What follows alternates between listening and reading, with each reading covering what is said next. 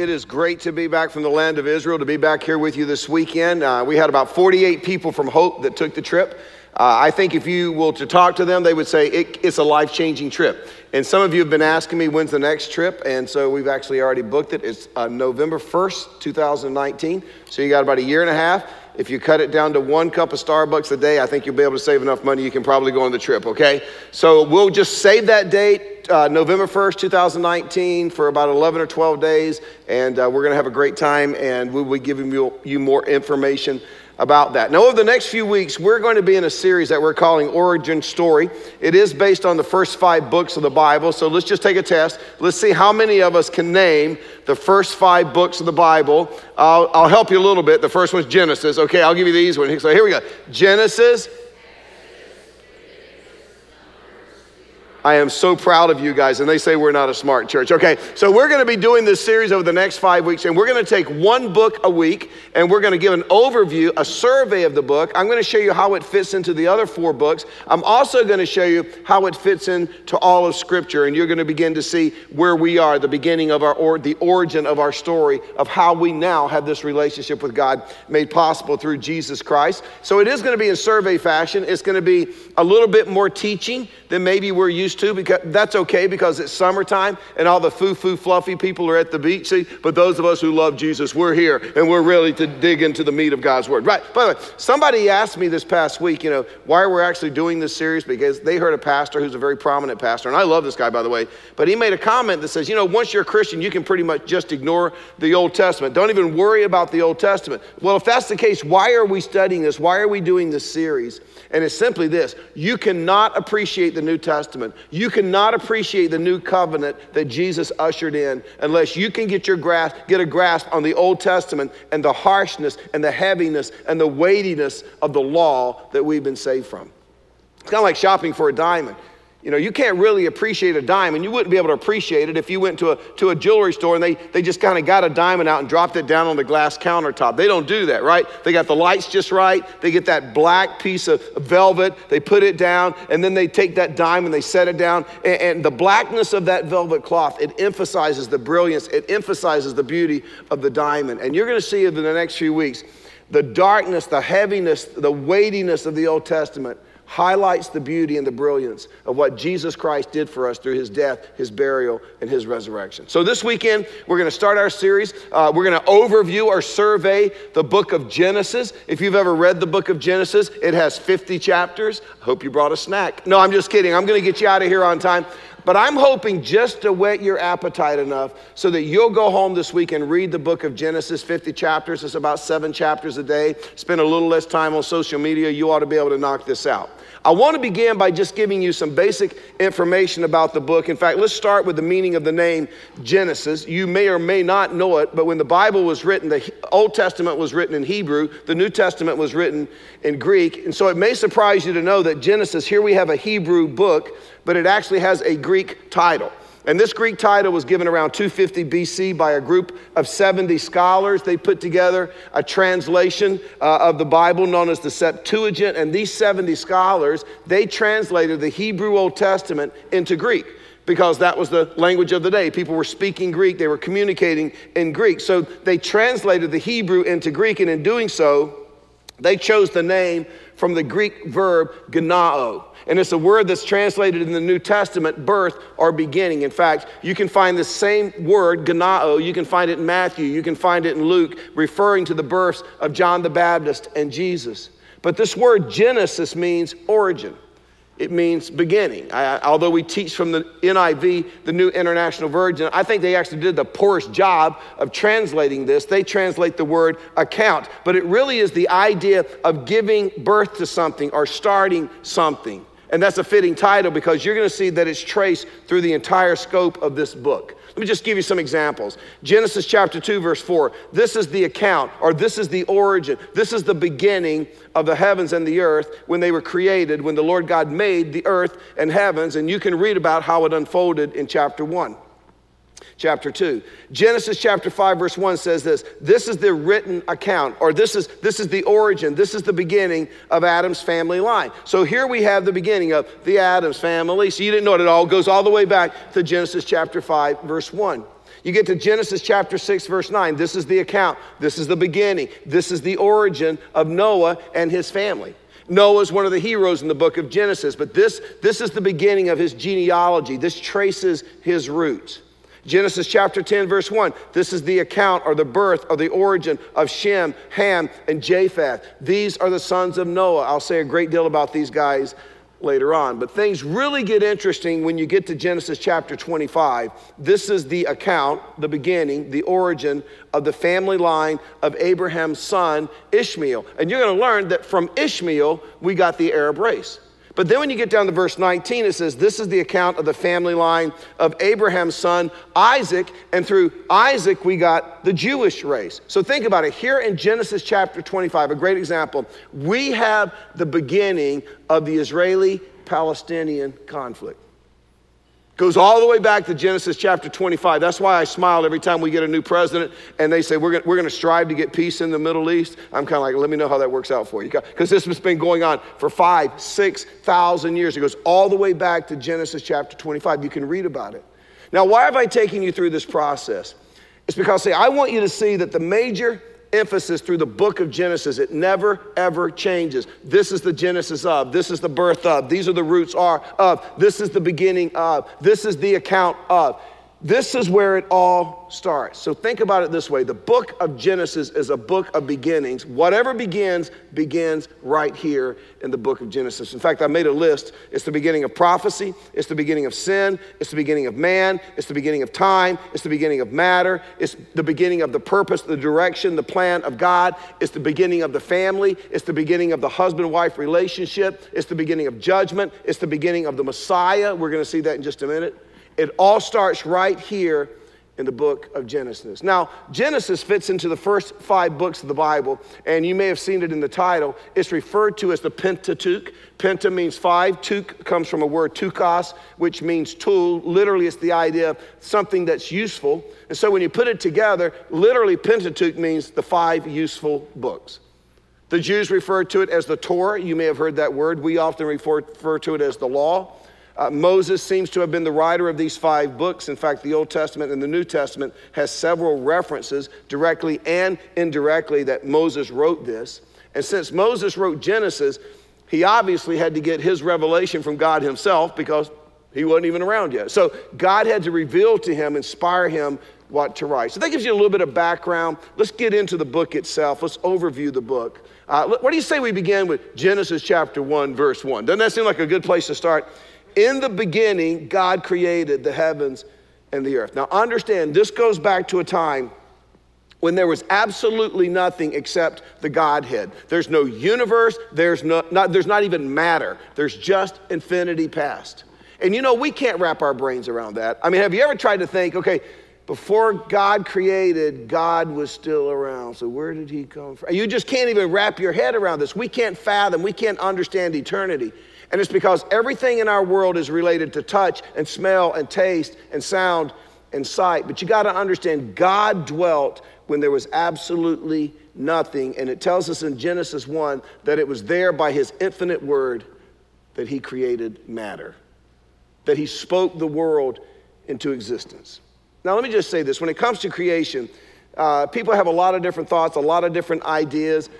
Some people believe in a young earth. They believe that when God used this word day in Genesis chapter 1, that he was talking about a literal 24-hour period of time. And as a result, they will conclude that it's a young earth. The earth is somewhere between 10 and 20,000 years old. And if you fall into that category, that's great. That's great. God is omnipotent. God can do anything he wants to do. If he wanted to speak it into existence in the 6 days, he could certainly do this. In fact, I told my wife, what if this is really the first day of all existence and God just set it up to make us think we've been around for a long time? So he can do anything he wants to do, right?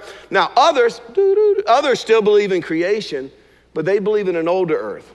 They believe that when God used this word day, he was referring to literally, quote, an era of time, because in the Hebrew, that's what this word day actually means. You can see an example of this in Psalm 90, verse 4. For 1,000 years in your sight are like a day. It means an era of time that has just gone by. Now understand, those who believe this still believe that God created it all. They just believe that God used microevolution in the process in order that we ended up with this incredible planet, this earth that we get to live on today. And if you fall into that category, that's great too, because we can definitely come together, whether you believe in a young earth or whether you believe in an old earth, as long as we can believe that there's a God who's a creator who's behind it all. By the way, even Darwin, who wrote The Origin of Species in 1859, believed that there was a creator behind it all. In fact, this is a quote from his book. Therefore, I should infer from analogy that probably all the organic beings which have ever lived upon this earth have descended from one primordial form into which life was first breathed by the creator. Notice the capital C. So even Darwin was thinking, if this is true, and he didn't even know if his theory was true, and we don't know if his theory is true. But he says, even if it is true, that first life cell had to come from somewhere. It had to come from a creator. However it unfolded, it says in Genesis 1:31, God saw all that he had made, and it was very good. In other words, God stepped back and looked at creation, and this is what he thought. Crushed it. Crushed it. Perfection. All here. Nothing can be added. And then when you get to chapter 2, we zoom in on the creative work of the sixth day. And this is when God created mankind. This is when God created Adam. You remember it says in chapter 1, verse 26, let us, by the way, you should bring your Bible during this series because you're going to want to circle words. You're going to want to make notes. But that's the first reference to the Trinity in the Bible. Genesis 1:26, let us, the Father, the Son, the Holy Spirit, let us make mankind in our image. And so you know the story. God formed Adam from the dust of the ground. He breathed into his nostrils the breath of life. And it says Adam became a living soul. And then God provided Adam with a place to live. You can read about it in chapter 2, verse 8. The Lord God had planted a garden in the east in Eden, and there he put the man he had formed. I am confident that it was an unbelievable place. In my mind, it's like Hawaii without the earthquakes, okay? Just lush, productive, beautiful. I mean, it was fruitful.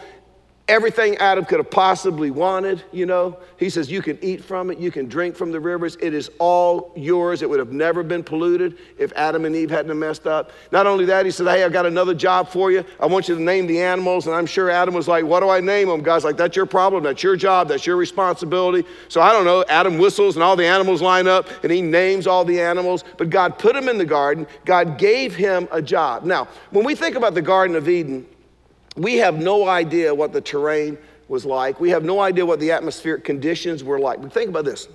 We know at this point, we know that the earth wasn't watered from rain. It never rained until the flood, and that's a few chapters later. So how did it get watered? Where chapter 2, verse 6 tells us, streams came up from the earth and watered the whole surface of the ground. So, I mean, we've got a perfect paradise. We don't even have rainy days on Monday that always get us down. You know what I'm saying? I mean, it is a perfect paradise, and it is all for Adam. Enjoy, Adam. It's all yours. But then God begins to observe Adam, and he comes to this conclusion. It is not good for him to be by himself. Now, we don't know why. We don't know if he's swinging through the trees with the monkeys, running with scissors in his hands, his shoelaces untied, eating candy constantly. We don't know what's going on, right? But God says it's not good, and so he made the woman, and now all of a sudden we have companionship, we have intimacy. It's all in the state of innocence. But think about this. All of that beauty, all of the ecstasy, all of the delight of creation suddenly comes crashing down into dust when you get to chapter 3, because for the very first time, Satan arrives on the scene in the form of a serpent. Unfortunately, the story's too familiar to be fresh, but the serpent spoke to Eve. She listened, and you'll notice the very first prediction in the Bible, this is a prediction, is in chapter 2, verse 16. The Lord God commanded the man, you are free to eat from any tree in the garden. How about that? Adam lived in a time where there was only one rule. Wouldn't you like to live in a world where there was only one rule? Not even 10 commandments, one rule. God's like, one rule. Can you just do one thing? Can you just obey one rule? You're free to eat from any tree in the garden, but you must not eat from the tree of the knowledge of good and evil, for when you eat from it, you will certainly die. And we've certainly talked about this verse, and we talked about why there's evil and why there's so much pain in the world. It goes back to this verse. But you got to understand, that was a prediction in the form of a warning. And in perfect form, man ignored everything he could ever have possibly wanted, and he went for the one thing he could not have. Chapter 3, verse 6, when the woman saw that the fruit of the tree was good for food, pleasing to the eye, desirable for gaining wisdom, she took some, she ate it, she gave some to her husband who was with her, and he ate it. And this is why you should bring your Bible, because right here in my notes, in my margin, I have written, idiot. Idiot. One rule. One rule. It's all yours. Just stay away from that tree. Don't eat from that tree. Now, why would they do that? Nobody really knows. We could say it's the nature of man. We could say it's the curiosity of man. Let's not be too tough on Adam and Eve. We do the same thing every day. We have all kinds of rules here. God says don't, but we think we can do, and it doesn't impact us whatsoever, right? So we can't be too hard on these guys. But the result was tragic. And I think it's interesting. The very first thing they do is they cover up. Have you ever wondered why? They don't have kids to walk in on them yet. Ever had that happen? Don't raise your hand. But anyway, that's another story. Kids don't come for 2 more chapters. Why are they covering up? It's just them. I mean, are the monkeys pointing and giggling? Are the hyenas laughing? I don't know what's going on, but they cover up. Understand, before this, there was absolute innocence, no shame whatsoever, right? And it's because they weren't self-conscious. But think about this. When sin was issued into the human race or introduced to the human race, it brought on self-consciousness. So it says in chapter 3, verse 9, the Lord God called to the man, where are you? And I think we have this idea of God's walking through the garden, looking behind trees and under bushes, like, where are you guys? You know, literally, this is what it says in the Hebrew, why are you where you are? In other words, you've never been where you are before. You've never hid from me before. Why are you where you are? Adam answered, I heard you in the garden, and I was afraid because I was naked, so I hid. By the way, these are all new emotions for Adam. He's never been afraid before. He's never been ashamed before. He's never been self-conscious before. And then it says in chapter 3, verse 11, and he, God said, who told you that you were naked? Have you eaten from the tree that I commanded you not to eat from? And as a result, the curse came. It was kind of the beginning of the end. I mean, you have to go back. What did God say in Genesis chapter 2, verse 17? When you eat from it, you will certainly die. Meaning, spiritually, you will die instantly because the relationship God is saying between me and you is going to be severed. But not only that, you're going to begin the process of dying physically. I mean, if Adam and Eve had not sinned, they would have lived forever, right? But God's righteous, God is holy, so he has to deal with sin. He deals with the serpent in chapter 3, verse 14. Cursed are you above all livestock and all wild animals. You will crawl on your belly and you will eat dust all the days of your life.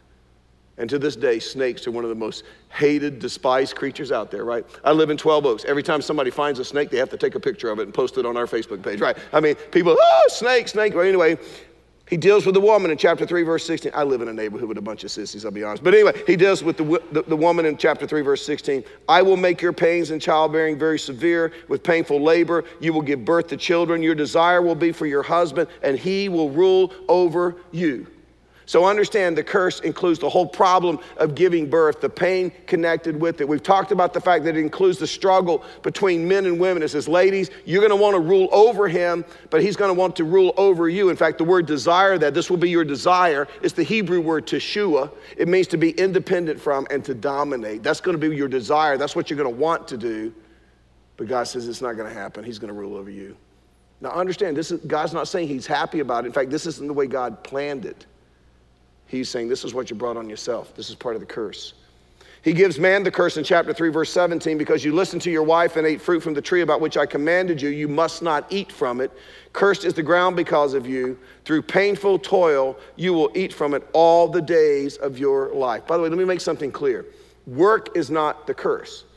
I pointed out for a reason that God immediately gave Adam a job. He put him to work. He said, take care of the garden. Name the animals. You got a job to do. It's not work that's the curse. It's the sweat of work. It's the anxiety of labor. It's the hardship of trying to hold down an occupation. So he curses man. And then you get to Genesis chapter 3, verse 21. And you ought to go home and mark this in your Bible. This is what it says. The Lord God made garments of skin for Adam and his wife, and he clothed them. You know, when you go to the movies, you go to see the main attraction, but you have to sit through the previews of coming attractions for 20, 25 minutes. It just seems like it's getting longer and longer. You know what this is in chapter 3, verse 21? This is a preview of a coming attraction. This is what it's saying. For your sin and shame to be covered, blood's going to have to be shed. Something's going to have to die. And this is the first hint we get that thousands of years later, Jesus is going to come to this earth, born to you in the city of David, a Savior who is Christ the Lord. And it's good news for all people. It began right here. This is where God's redemptive plan began. Now, let me tell you why the Bible is so amazing. The Bible, don't think of a Bible as a book. It's actually a collection of 66 books. These 66 books were written by 40 different writers over a span, get this now, of 1,400 years. These guys didn't live in the same neighborhood. They weren't in a fraternity together.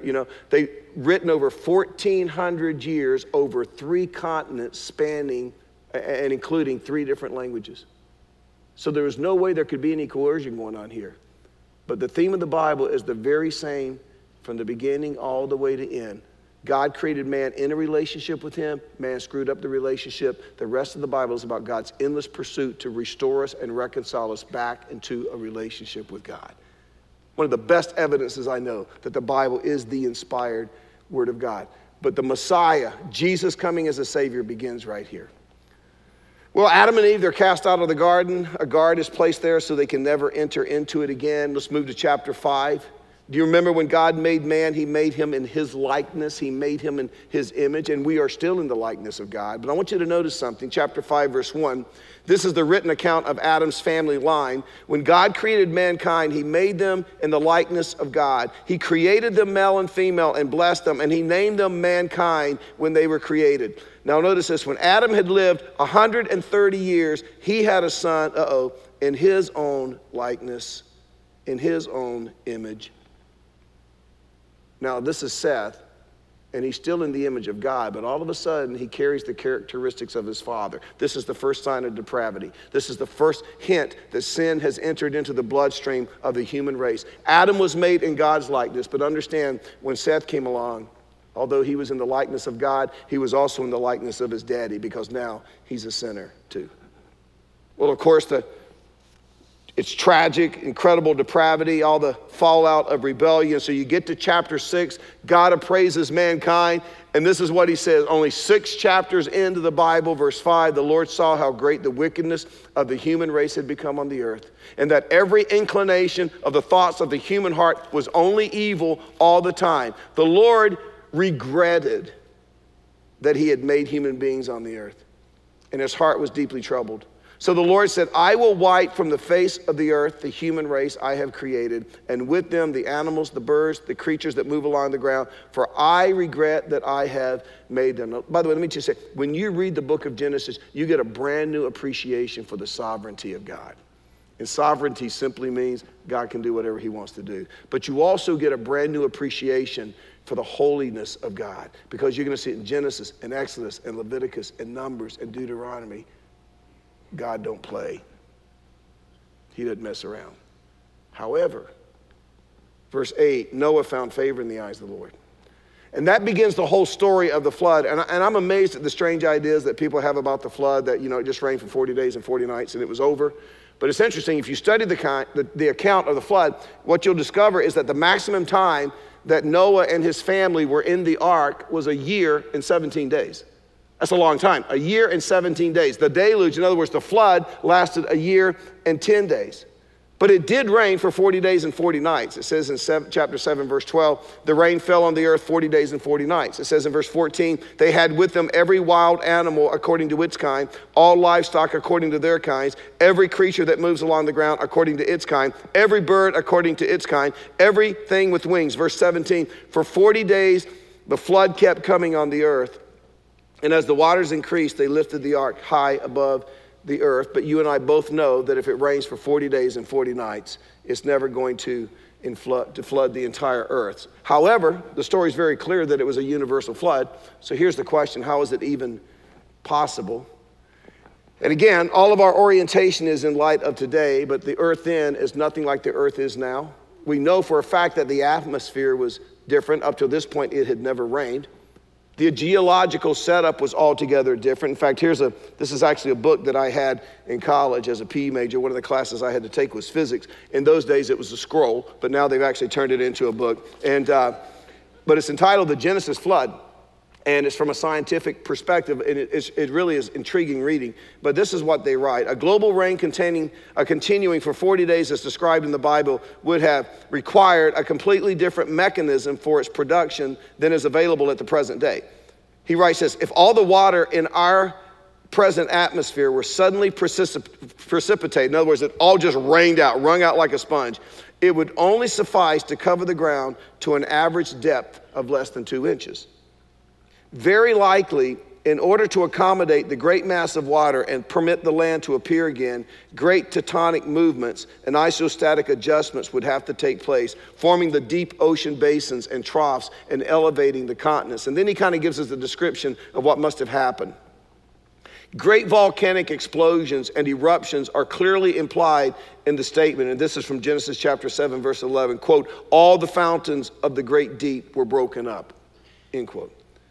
This must mean that great quantities of liquids, perhaps liquid rocks and magmas, as well as water, probably steam, had been confined under great pressure below the surface rock structure of the earth since the time of its formation, and that this mass now burst forth through great fountains, probably both on land and under the seas. By analogy with present phenomena associated with volcanism, there must also have been great earthquakes and tsunamis generated throughout the world.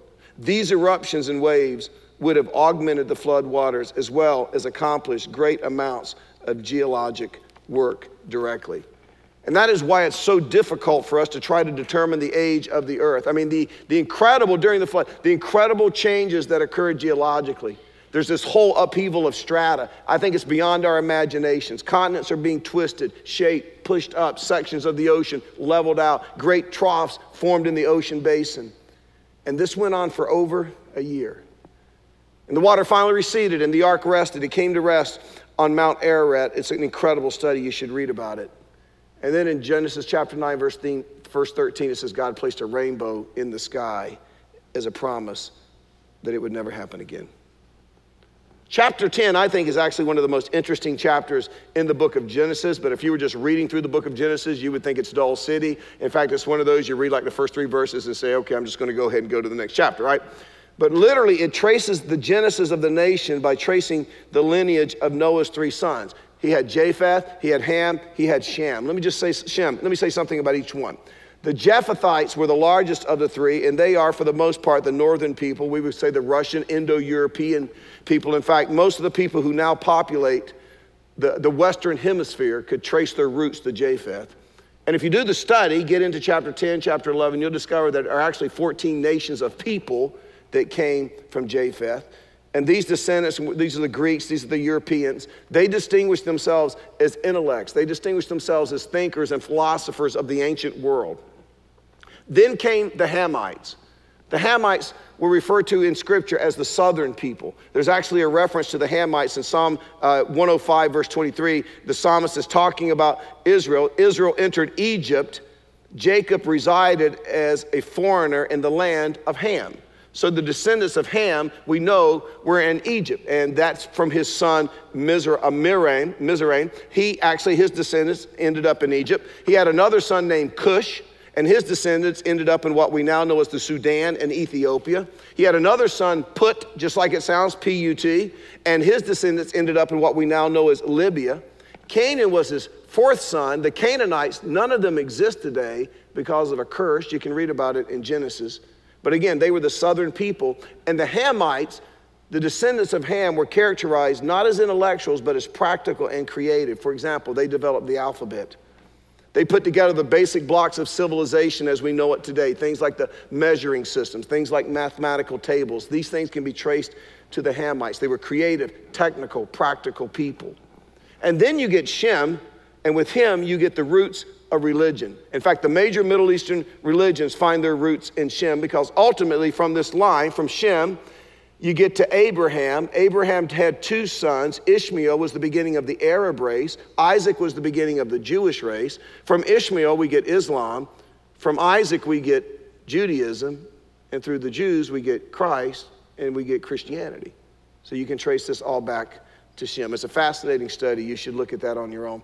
The Tower of Babel was built in chapter 11. It says, now the whole world had one language and a common speech. As people moved east, they found a plain in Shinar and settled there. They said to each other, come, let's make bricks and bake them thoroughly. They used bricks instead of stone and tar for mortar. Then they said, come, let us build ourselves a city with a tower that reaches to the heavens so that we may make a name for ourselves. Otherwise, we will be scattered over the face of the whole earth. But the Lord came down to see the city and the tower and the people that the people were building. The Lord said, if as one people speaking in the same language, they have begun to do this, then nothing they plan to do will be impossible for them. Come, let us, again a reference to the Trinity, let us go down and confuse their language so they will not understand each other. So the Lord scattered them from there all over the earth, and they stopped building the city. That is why it was called Babel, because there the Lord confused the languages of the whole world.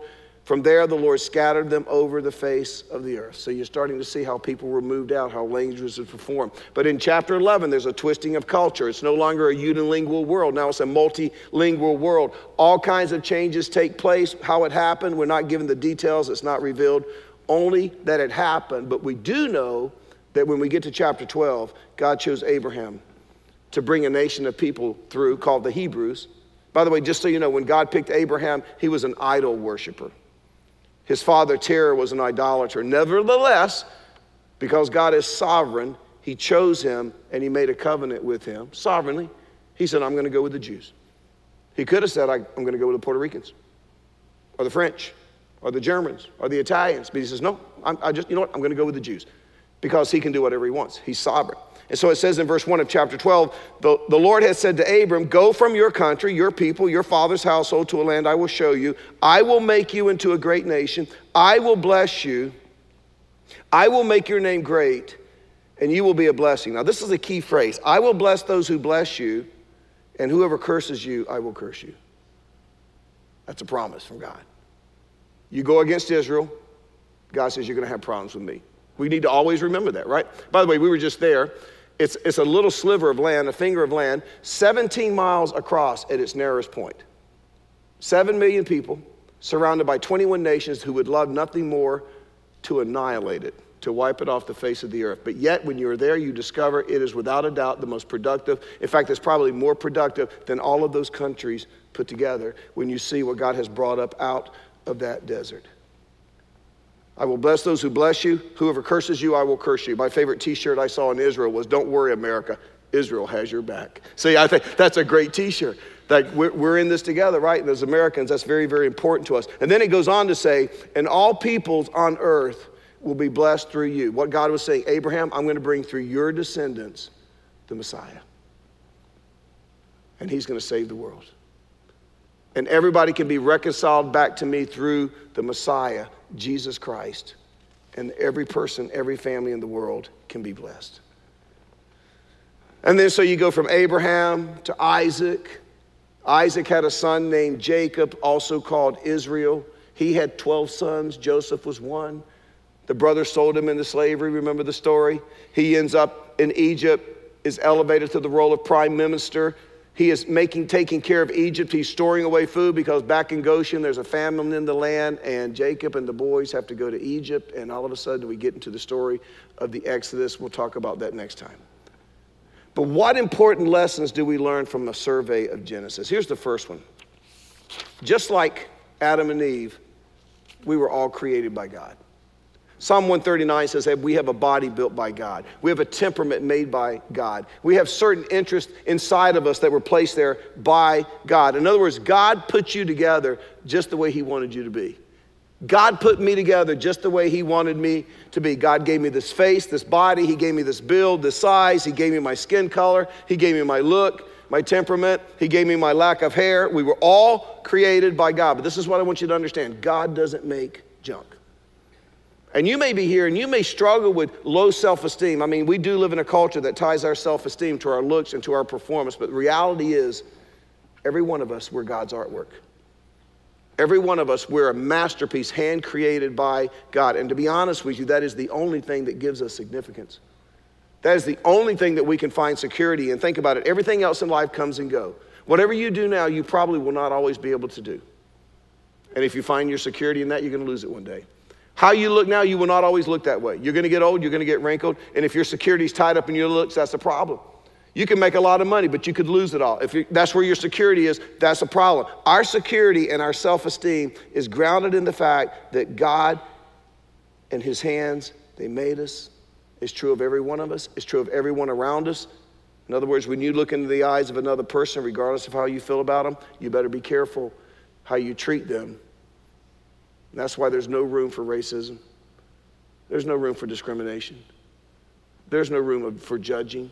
Because you know what? Every person you lock eyes with is a masterpiece that God created with his own hands.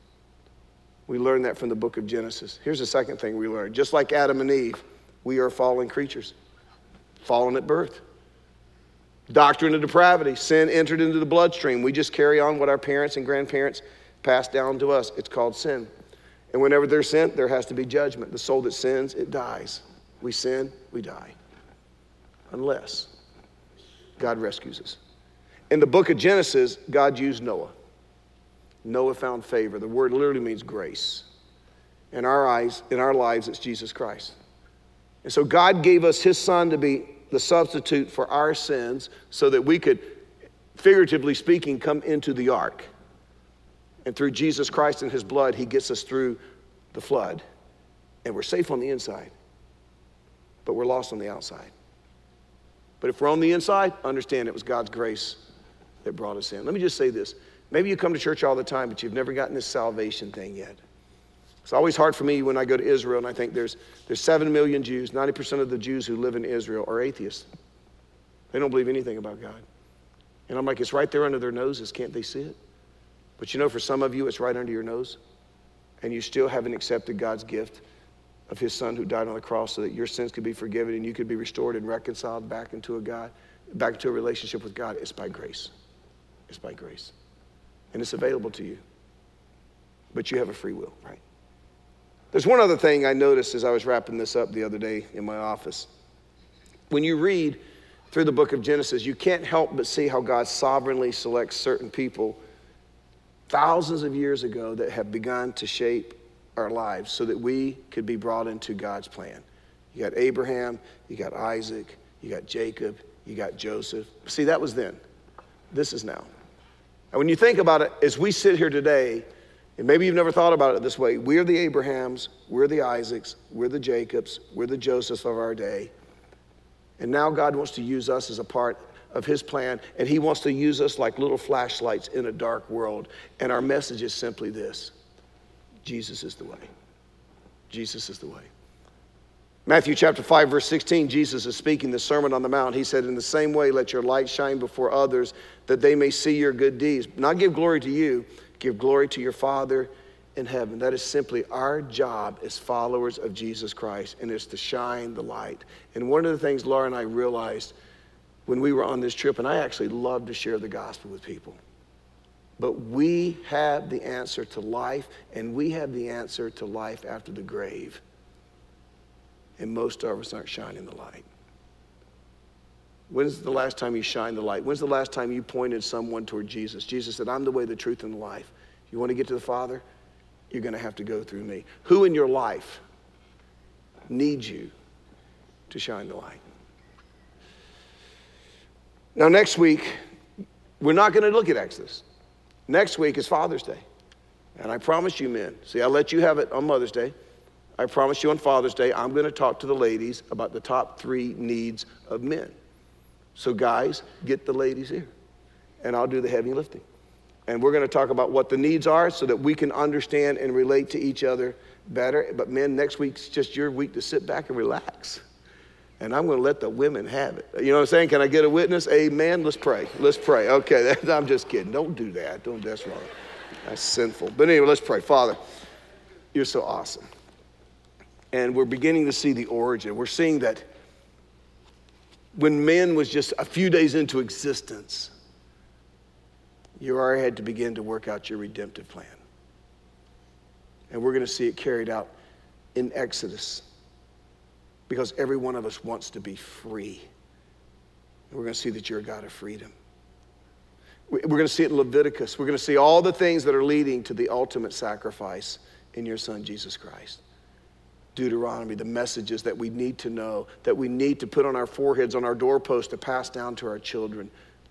Numbers and Deuteronomy, just how that we can sometimes make the decisions that have incredibly horrible consequences. But these are all lessons that we can learn in these first few books of the Bible. And I pray that we'd be open and we would hear and we would begin to understand the origin of our story of faith, our journey of faith. I look forward to see what you're going to teach us over the next few weeks.